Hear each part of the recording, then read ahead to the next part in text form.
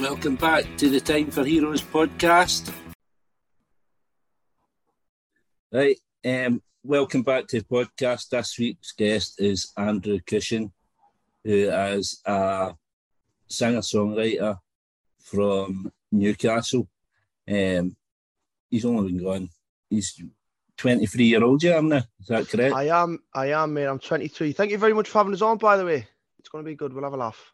Yeah. So, I mean, what I do at the start, I like to kind of get back to what life is like for like a young Andrew Cushin, where he grew up and what things were like and how he started off. Yeah. Okay, so I was brought up in the East End of Newcastle. I was always into football. Music didn't really interest me. I thought anybody who played the guitar at a young age was a little bit odd, to be honest. So yes, I just used to play football, kicking about, pinching clothes off people's shopping trolleys, just your typical council estate moron. I've just worked myself. And as I got a little bit older, we moved house to a little bit more of a quiet area, and because there was no bands kicking about, rather than sit and play on the fucking Xbox or something like that all day, I just decided to play the guitar. My dad always had a guitar lying around.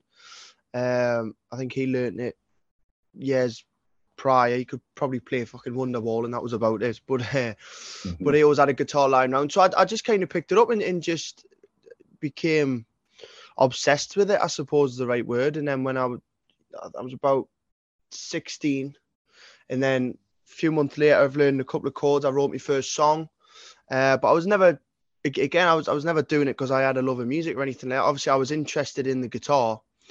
And I, brought up on like Oasis and all that kind of stuff and Paul Weller. My dad was a big sort of Paul Weller fan. So I always knew of music, but I was always football for me. But I just started writing songs purely to pass the time. And so as I say, it was never a conscious thing of I'm going to write these songs and hopefully one day I can go out and perform them. That was just never I really, really wasn't asked. I know that sounds terrible coming from somebody who now makes a living out of it.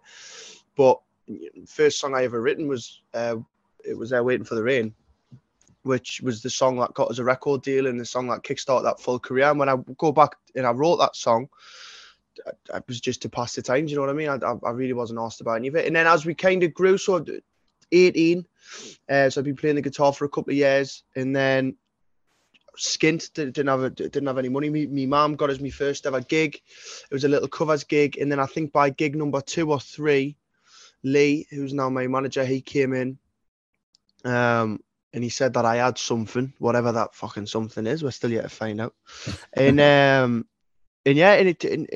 ball started rolling from there. He sent some songs. He sent a demo to Noel, and then Noel put her in touch with the record label, and then we've been full time from then. So it's a bit of I say that story incredibly lethargic, and it's like us and all that, but it is a pretty mental story, and I think one of the beautiful things of that story is it's different to everybody else's, and I think one of the things I've maybe got going for us a little bit is all of the best artists, all of the defining artists, they've all got their own individual story. Do you know what I mean? Not one of them made it the same as the next one. So obviously Oasis is the King Tut's thing. The Arctic Monkeys have got their own story. So I think everybody with the individual stories goes on to do pretty well. So hopefully, dare I say it, we could be one of them. But we'll see. Again, I didn't give a fuck about music till I was 18. It's funny, man. It's amazing, really, like a whirlwind journey like that. I've seen a lot of people kind of say that you've been lucky throughout your career, but I see it a different way. Obviously, you might have had lucky situations, but you've had to have the talent and the hard work to kind of take these opportunities. So see, like gigging in Newcastle, obviously he says that you met Lee through that. Firstly, what was the music scene like in Newcastle then? Great. It's not even that long ago, to be fair. Obviously, Sam, he's obviously doing his own thing now. He's fly, but there's been a lot of hype about. There was a lot of hype about him years ago, anyway, particularly in the northeast. Outside of him, I couldn't name another artist. I really couldn't. I thought the music scene, personally, I thought it was quite poor, to be honest. I mean, the last I can kind of remember was maybe like Maximo Park and the Future Heads, and then Yeah, but even then, that was 15, 20 years ago, wasn't it? yeah, If we're going back to when I got signed in 2018, it really was only Sam Fender. It maybe was a band called the Pale White as well. But yeah, yeah, I might do. that wasn't a great deal sort of coming out. Obviously now, 5 years down down the road, Sam's doing St James's Park. I'm doing pretty well. There's loads of great up and coming bands, so it's definitely a city on a lot of people's lips now, I think, which is good. But yeah, I think the football side's got a big part to play in that. Obviously, Sam doing so well's played a big part in it. Yeah, it's making Newcastle a trendy place again, Yeah, which all seems to be which is clicking great. into place at the once. Yeah, well, you know what? I've said it in a few interviews. Like, I honestly think Newcastle in the next 5, 10 years could be, dare I say it, like sort of Manchester was in the 90s. Do you know what I mean? Where we're producing the best football, the best music, the best looking people, best nightclubs, fucking everything. The world's greatest accent. So it's definitely becoming a much better music scene. uh, Obviously, so we touched on Lee as well, and I mean, you kind of pass that off. He kind of introduced you to Noel. How how did Lee? What was the relationship with Lee and Noel? Yeah, so fucking hell, I actually don't even know, to be truthfully honest. I know that Lee and Noel met each other years ago.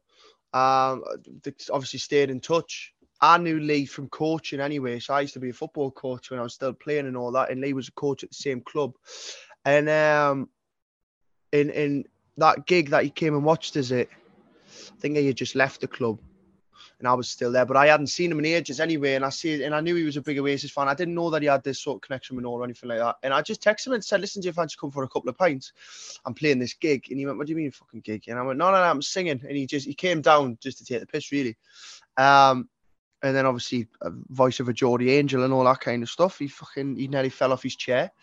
And then we started talking a little bit. Again, there was no talk of like managing or anything like that. And then a few weeks down the line, he sent that demo to Noel. Noel enjoyed the song, and then he said, I'd be interested in sort of getting involved a little bit. And to be fair, it's been one of the best relationships I think I've ever experienced in terms of like a sort of professional outfit, because me and Lee are mates as well. So I speak to some sort of musicians, and some of them are really good mates and all that, and they've had managers for years, and they'll say, "Oh yeah, well, I get a phone call on a Wednesday just to ask how things are going." Me and Lee, I'll ring him and we'll go watch a match together, or we'll go on the piss, or if Yeah, something's going on, that we're a little bit annoyed about, then we can talk to each other. So it's been really good. We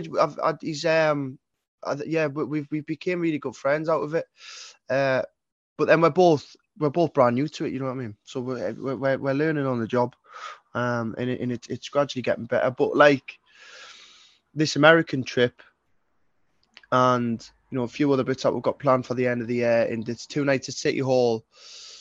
I wouldn't have been able to do that without Lee, and Lee wouldn't have been able to do that without me. Do you know what I mean? So I think we're both getting the best out of each other, which is the most important thing.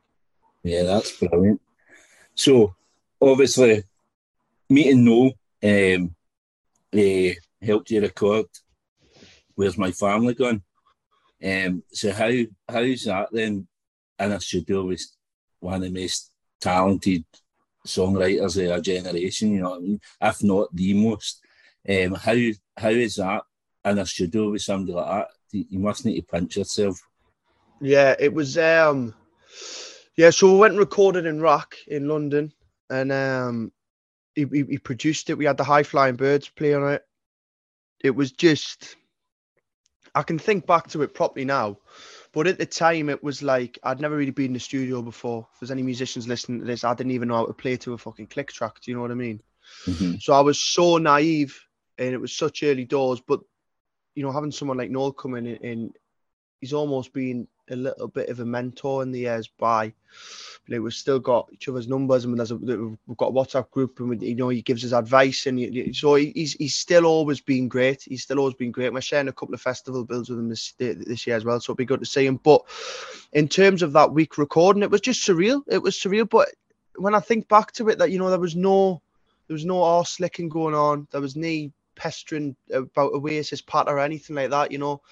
I was asking him if he was watching the match on the weekend, and he was asking me if I had any siblings, and it was just like normal sort of patter. But then obviously you'd switch the amps on and play the guitar, or he'd done like the harmonies and stuff. And there was moments when like me and Lee would look at each other and go, "Fucking hell, we're doing something pretty special here." But it was great. It was an experience that shaped me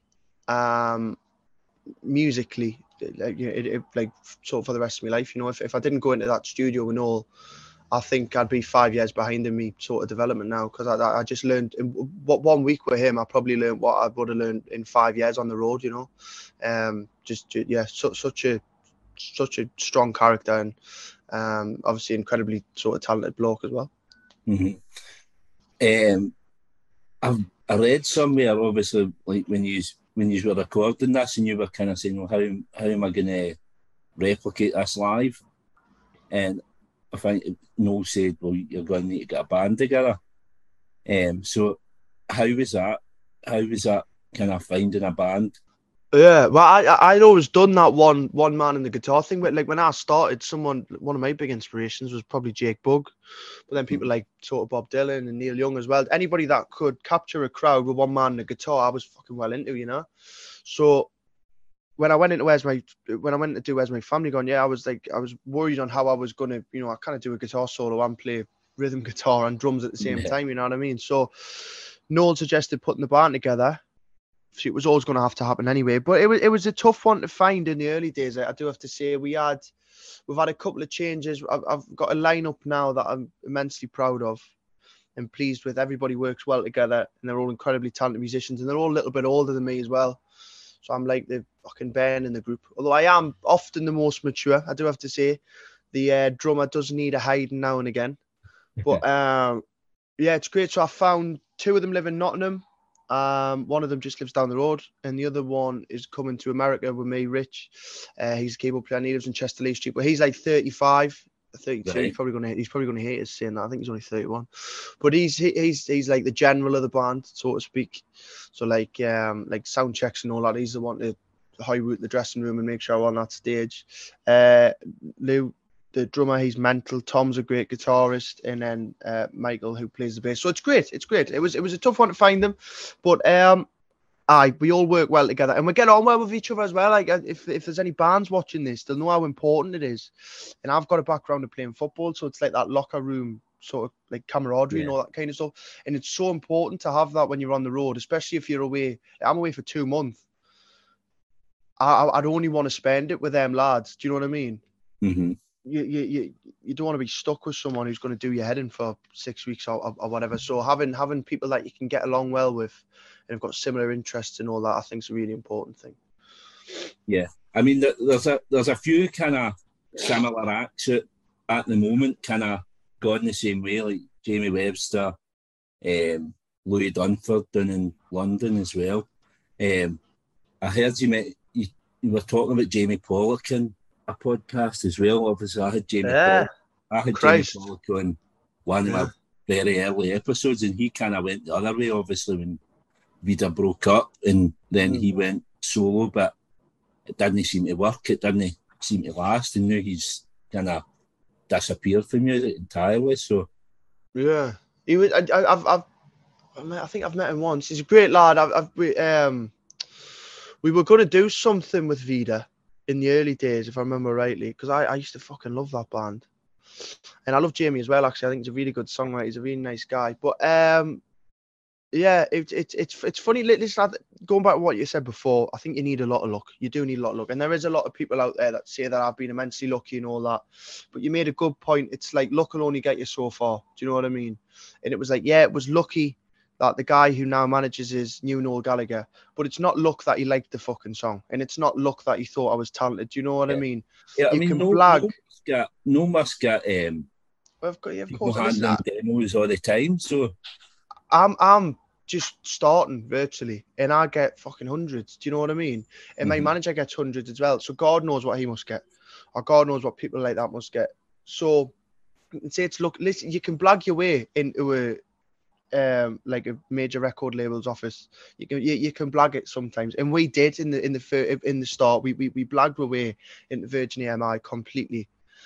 But when I sat down in front of the 15 people there and I had to perform for them, you kind of blag that. Do you know what I mean?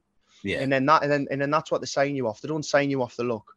So for anybody that says I've been immensely lucky, I'd agree to an extent, but I'd also like to back myself and think that I've got enough talent to try and do something, you know.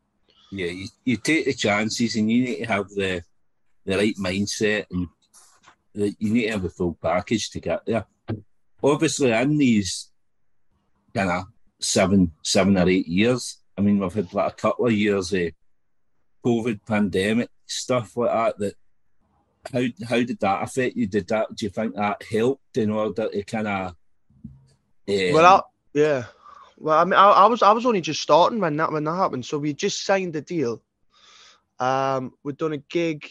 We'd done my first ever headline in Newcastle, a place called the Cluny, which is about 300 tickets, and that sold out in about 3 days or something like that. And I was like, fucking hell, we've just sold 300 tickets in Newcastle. Do you know what I mean? It was such a huge milestone, because we had never gigged in Newcastle. We hadn't even done a support slot there, apart from little pub gigs. So the fact that we built enough hype to sell that many tickets was amazing. So we'd just done that, and then I think I'd done a little mini tour. And then the lockdown came straight away. So it halted my development massively. I was just beginning to learn my craft and all that kind of stuff. But I recorded the song with Noel in the lockdown. And, you know, I fucking dare I say, I got into a little bit of modelling as well. And I started doing my whole fucking, blue steel. I started doing all my stupid smiles and all that kind of stuff. So I potted on with other bits. Listen, it's no coincidence that the people who have found a lot of success after lockdown are the people that worked all the way through it. So you look at bands like the Lathams, who were constantly doing, like the lives, and they were doing online ticketed events, and they were posting on socials every day. And then you look at bands that done fuck all and sat on their arse, and the majority of them aren't even together anymore. So we were trying to just work as much as we can. So we were doing things with brands. I was writing a shitload.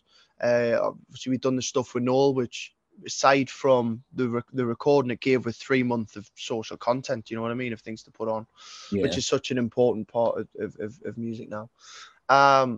So I didn't mind it as much as the next person, because I was constantly trying to work and write.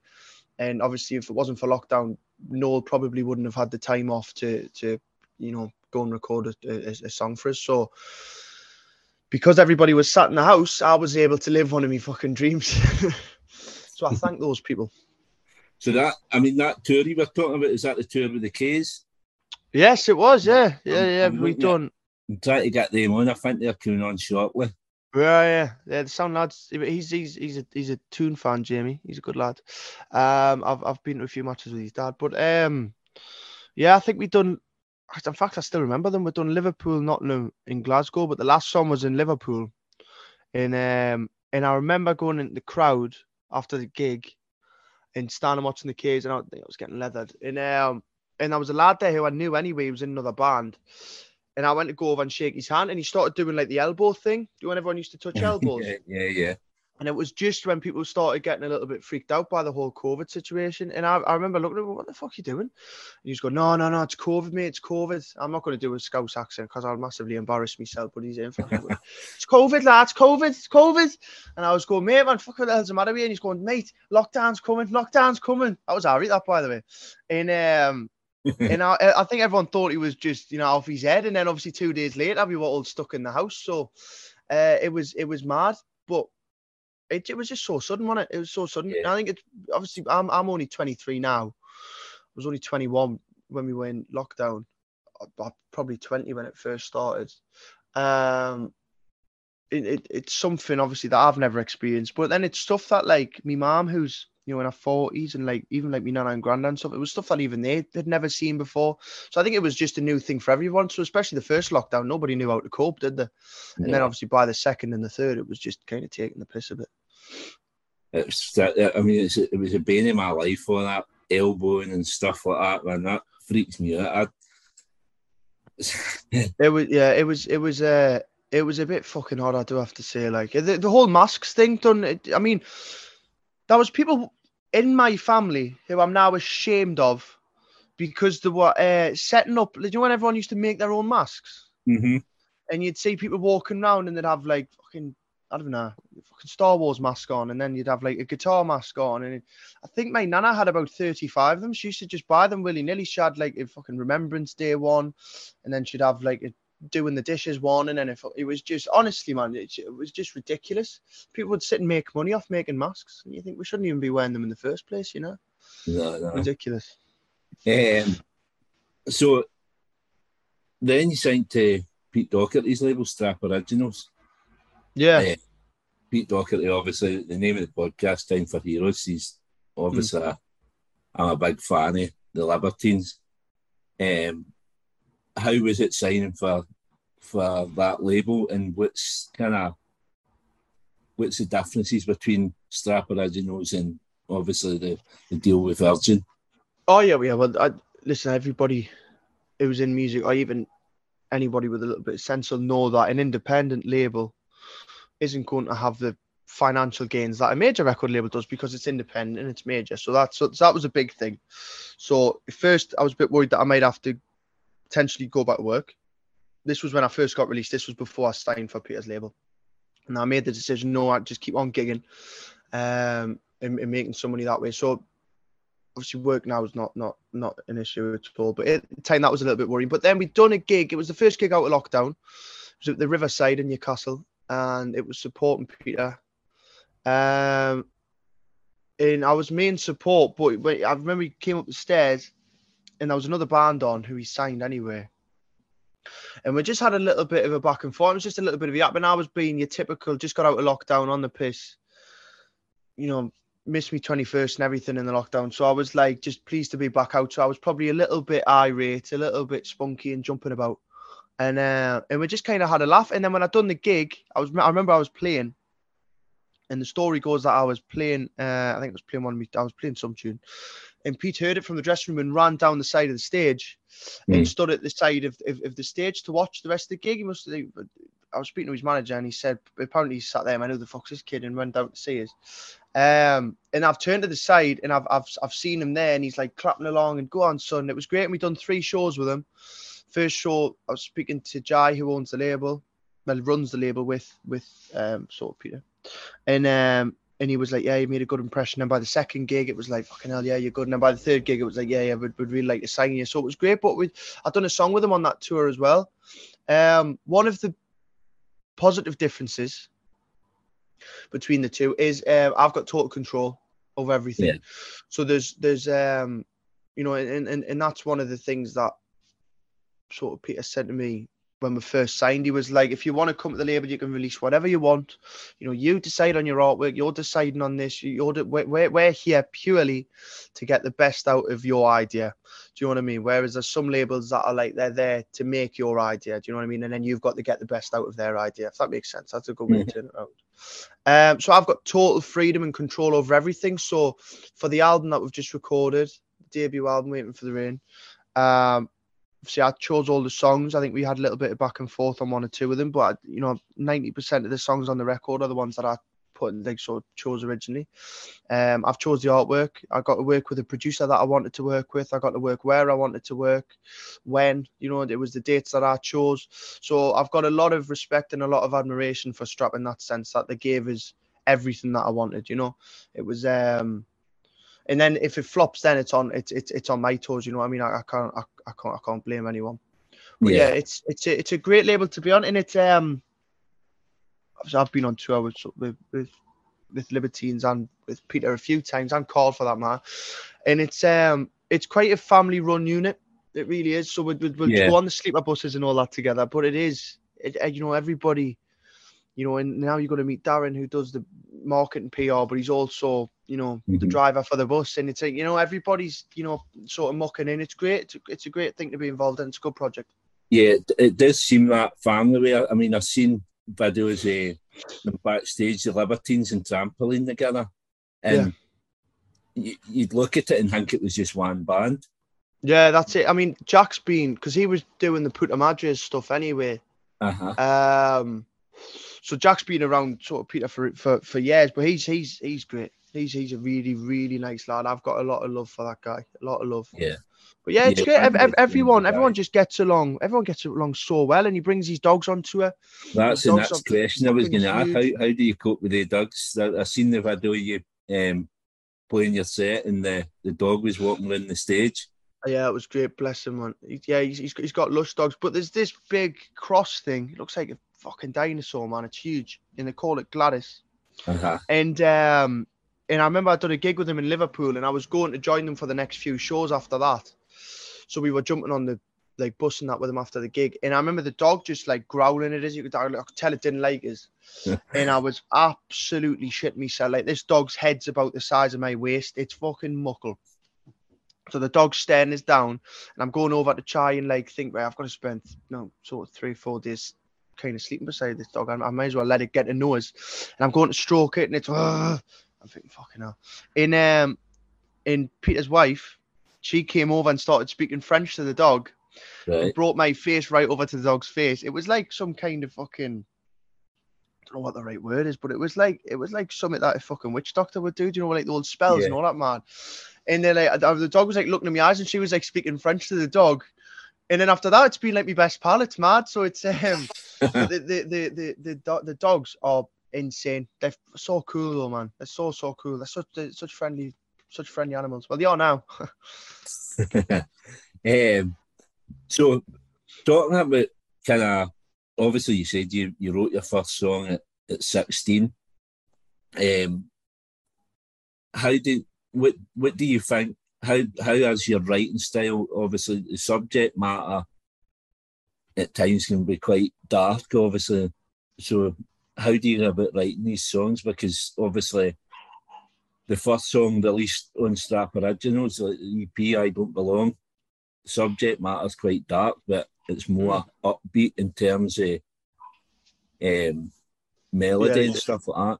Yeah, well, I only wrote that EP to shoot live anyway, because I thought we're going on stage, and I was playing You Don't Belong live, but nobody knew the words, so they jumped around to the indie riff, but I kind of wanted people singing it back. So I thought, right, I'm going to do an EP, an upbeat EP, and then that'll give us the license to go and do some more of the melancholy Noel Gallagher type stuff, which is what I was born to do. I fucking love writing that type of stuff. But yeah, the subject matters, I don't know, I pull a lot of it from personal experiences in people that's passed away, and I'll not divulge on that too much. But you know, if you listen to 4.5%, that's quite sort of self-explanatory. Do you know what I mean? It's about my old man, and it's about alcohol addiction, and you know, the trauma and the and the pain that leaves behind for you know, not just the son but the daughter and the mother of your kids and all that kind of stuff. So everybody's affected. Mm-hmm. So I pull a lot of stuff from that kind of, you know, subject matter. And You Don't Belong, you know, there is lines in there that are, you know, leaning towards someone taking their own life. And you know, do you think this is easy? What I'm pulling from my heart, you know, it's about finding it difficult to express how I'm feeling. Do you know what I mean? But then you stick an indie riff on it, and you get kids jumping around to it. Do you know what I mean? Which I think is there's no coincidence that song at the minute is being streamed the most compared to any of my other songs, and it's night and day. We stream okay, right? There's people who stream worse, and there's a lot of people who stream a lot sort of better. But that song, streaming wise, does better than all of my other stuff, and it's because you've got a subject matter which is so harrowing, but then you've got an indie riff which kids can jump around to. Do you know what I mean? So you're playing on all of the sort of demographics. So I need to do more of that type of stuff. It definitely turned me on to you. I mean, I was aware of you, and I like your music. I've been a fan of you for the start, but I think I seen you playing that on Soccer AM, and I thought that's totally different, and it's kind of taking it to the next level. So obviously, every time you release a song, obviously you're winning over more fans. Yeah, which is great, because there is bands out there, and I'm not going to name a few of them, but there's some people on there that are, you know, that trying to change their sound and all that kind of stuff, and it doesn't work. So what I'm trying to do is, not necessarily change my sound or anything like that, but I always want to be seen as getting better. Do you know what I mean? So if the next single isn't as good, if not better than the previous single, then it's not going out. So like the single before You Don't Belong was Memories, which is a lot slower down, and again it's subject matter and all that kind of big anthemic song. So I thought, right, well, how can we add something to Memories to pick up more fans? You know what I mean? So it was a conscious decision, and then playing You Don't Belong, I think that's the only option for a sort of show like Sucker AM. Yeah. Sort of, I mean, like, you've toured with the Kays, Sherlocks, Noel, Peter, even Paul Weller. So, I mean, again, you've only been gone 7-8 years, and to be sharing a stage with some of these legends, it must be mind blowing. But what have you got coming up next? Obviously, you've just brought out 4.5%. What's coming up next? Obviously, I know you're going away because this is the last day I've got to record with you. Yeah, that's it, mate. That's it. I'm on that plane come 6 o'clock in the morning. But it's only been 5 years. It's only been 5 years I've been going for, so it's pretty insane. Right. In 2 of those years have been in lockdown as well. But yeah, listen, I've met so many of my heroes, so many of my idols. If I was to wake up tomorrow and my voice doesn't work anymore and I lost my hands and I couldn't play the guitar, I'd be content with what I've achieved so far. Do you know what I mean? I'm immensely grateful to everybody that supported us and yourself. People who've been here from day one, people who are just jumping on board now. I'm grateful to every one of them, because without those people, and it's such a cliche thing to say, every musician fucking says it, if it wasn't for you, I wouldn't be here. But it's such the truth, and if I can express a little bit of gratitude to everyone, then I absolutely will, whether it be on stage or doing podcasts like this. What is coming up next is I am going to America tomorrow for 2 months with Louis Tomlinson. So we're doing biggest shows I've ever done in my life. Again, so grateful to Louis' fans and Louis. He's a fucking dude. So we're doing like Hollywood Bowl in Forest Hill Stadium. It's just going to be insane. We're playing LA and Vegas and all over. So that's going to be ridiculous. When I get back, we've got another big thing to announce, which I can't say just yet. But that's going to take us somewhere else for another fair few weeks. And then when I get back from there, I've got my UK tour, so tickets on sale for that. So that's up and down the UK and Ireland. Finishing at the City Hall in Newcastle. The first night sold out. We're just working on the second one on the 16th of December. And then we've got an album coming out in September as well. Waiting for the Rain. That's going to be the debut album. Next year, it'll be more of the same. Loads of tours. I think I'm going to be recording the second record next year. And we're just going to keep on trying to build on, this little bit of momentum that we've kind of found myself coming across, I think we're gigging an awful lot. I'm working so hard. Everybody behind the scenes is working so hard. We're really, really trying to make this, turn into a good goer. And I think the key word for it's just graft, just keep on working hard and keep on pushing. And that's exactly what I'm going to do. So for the next 18 months to 2 years, I'm just going to be non-stop, absolutely non-stop. Another record will be getting written, more gigs, more tours. Hopefully go back out the States next year as well, if we can pull in enough fans this year. But yeah, I think we're in a good place, and we just got to keep this momentum going, I think. It seems to be the way to go, this as well. Obviously, like, you're going out on tour with Louis Tomlinson. Obviously, it's kind of a different style of music. My pals, Mark Sharp and the Bicycle Thieves, they're just back for a European tour with Lewis Capaldi.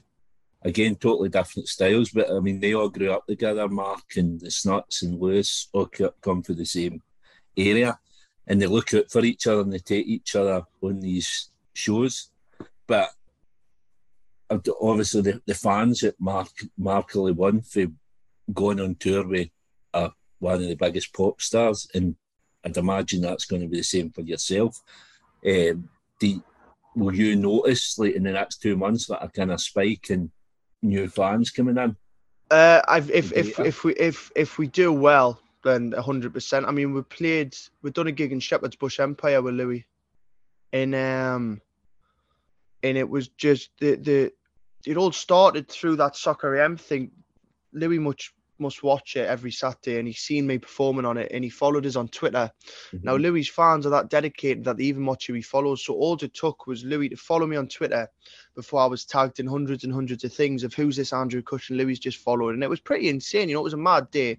And then when we got the Shepherd's Bush Empire gig, we played outstanding. I couldn't have been prouder of the boys that day. And the social increase was just fucking manic. It was just ridiculous. When we've announced this US tour, the socials have virtually doubled again. So there's absolutely no reason why, if I do a good 2 month year, you know, we could see some serious increases. It's such a pain for me to say that that's such an integral part of music now, you know, because when you go back to my original heroes who were talking about at the start of this, Paul Weller and all that kind of stuff, it's like, you know, who cared about a fucking, you know, social media presence back in them days? I mean, there wasn't one.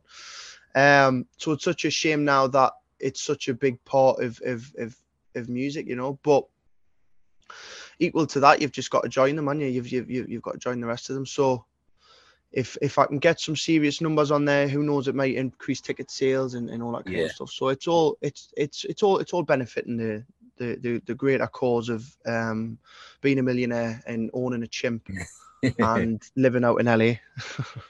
Yeah, I mean, it does all seem to be fitting into place, obviously, off the back of this, and then the album coming out, and then the tour. I'm coming to see you in Glasgow. It'll be the first time I've seen you live, so I'm really looking forward to it, and it's a cracking venue, St. Luke's. Yeah. I've been there 3 or 4 times in the last couple of months, seen different acts, so it'll be perfect for you. And I know you've mate. been there before. Yeah.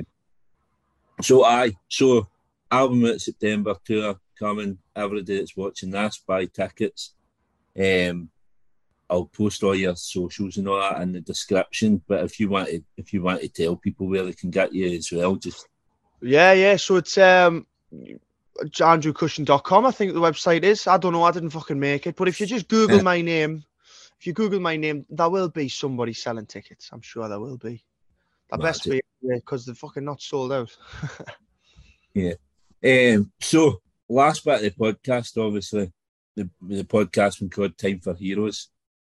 And I know I told you this at the start, just so you get a wee bit of time to think about it.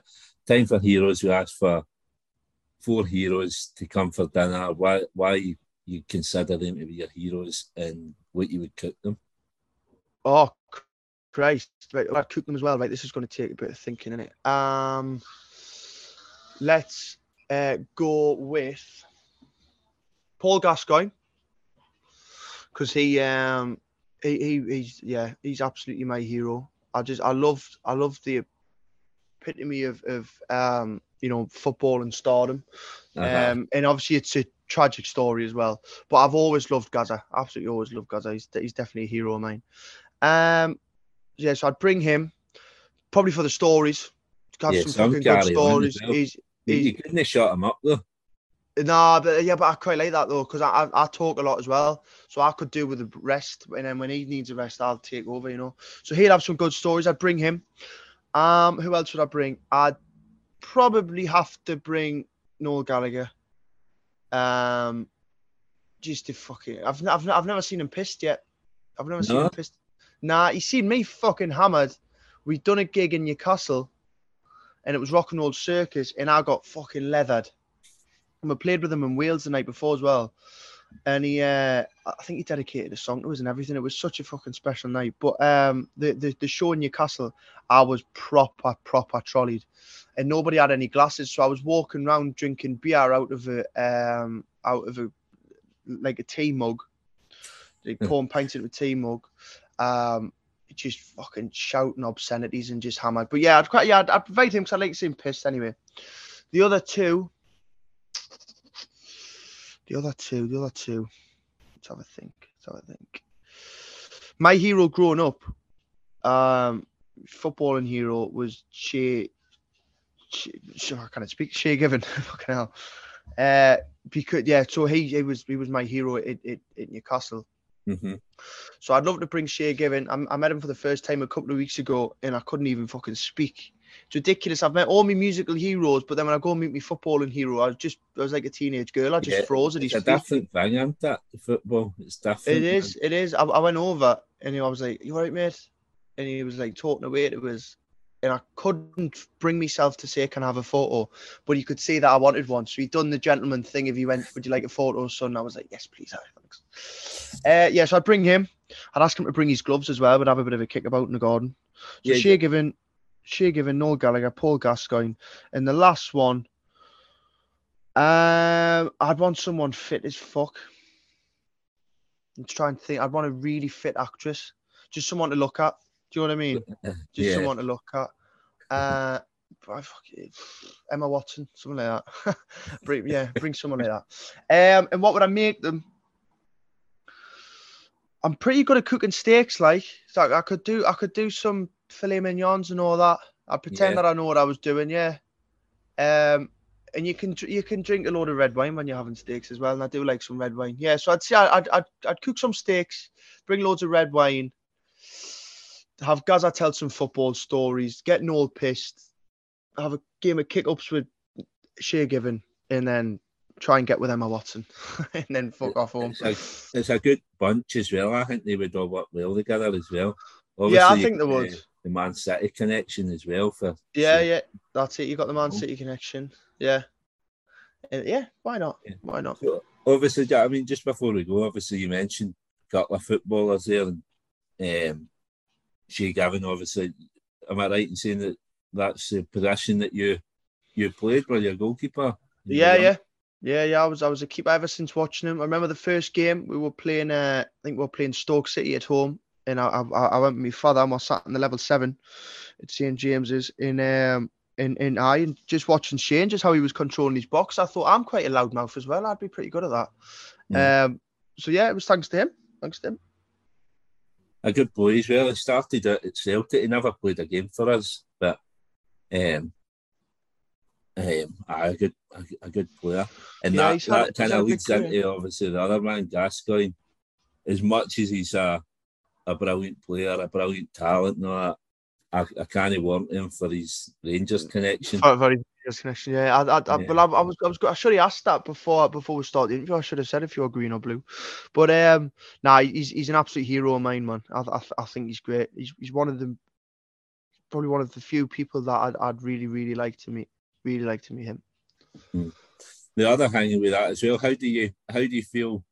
Are you happy with the manager, Eddie Howe? Because obviously, he's been ridiculous. He's been, listen, Eddie Howe has been Newcastle's greatest signing, or at least one of. He's in the top 3. Do you know what I mean? He's for all the flack that Newcastle got, and some of the Newcastle supporters gave as well, mind you, when we went in with Eddie Howe, because everyone either wanted Gerrard or they wanted Conte or someone like that. And he's absolutely worth his weight in gold. I think he's definitely earned his stripes. Mm-hmm. He won, he's kept winning the league, but then the fact that we've got a Champions League place, man. I mean, next season even, St James's Park is going to be an absolute fucking carnage nightclub. Fucking, I can mind those nights. Place. Yeah, I mean, when I was younger, I used to have a soft spot for Newcastle. And I can mind the games against Barcelona when I was playing and all that. Yeah, so, that's it, man. It was brilliant for Newcastle. We had the nights back. Obviously, 2 years ago, as a Celtic fan, we spent about fucking 6 months chasing Eddie Howe. Yeah. And then ended up at yours, and we get our manager now. He's fucking away as well. We're doing this every 2 years, looking for a new manager. Yeah, it's a bit of a mad thing. I'll tell you who else was one of my heroes when I was growing up. Joe Hart. Right. He's at you boys now, isn't he? I didn't realise how tall he was. I met him at we're doing this thing for one of Noel's guitars at Gibson in London, and we went in and lo and behold, Joe Hart was there, and he's a big fella, like, isn't he? Yeah, he's a big fella. But yeah, he was a big hero. He fell off the boil, didn't he? He fell off the boil big style. Yeah, I mean he's done as a job up here, but I don't know going into next season. I don't know. I'd like somebody a bit better in goals now. Yeah. For making a stab at the Champions League next year, I'd like somebody a bit more reliable. Yeah. Well, you had a great keeper when Fraser Forster was there. Yeah, again, You should never let him go. He signed him. We signed him 3 times, I think. Yeah. Before you went to Southampton. We signed him. Cracking big guy, brilliant at saving penalties as well. We're kind of been blessed with good keepers throughout the years. You know what I mean? Yeah. Before that, we had Arthur Boric. He ended up at Bournemouth. We've had some good keepers. But to be fair, we used to always have great keepers as well. But I used to always put it down to the fact that we used to be so poor, so they used to get the most training. They'd end up making about fucking 15 saves a game. What keepers did you rate? I can mind like Pavel Cernacek and Big Pav. Pav was class. I didn't mind Tim Krul, to be fair. I thought Tim Krul was great. Obviously, Shea Given was my hero. I thought Carl Darlow was okay when he played that season in the Championship. Mm-hmm. Obviously, Nick Pope has been the best keeper that we've had since Shea. There's been a couple of poor ones as well, but I'll not bother naming them because just in case there's any of them watching. Well, that's us, man. You gave us a good bit of time there, and obviously you get parting today and stuff like that for America. Yeah, that's it, man. It's getting exciting now.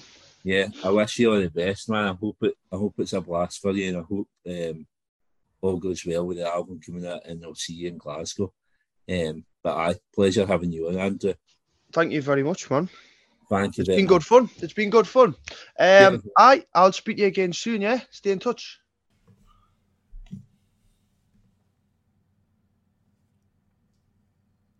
I hope you all enjoyed this episode of Time for Heroes podcast.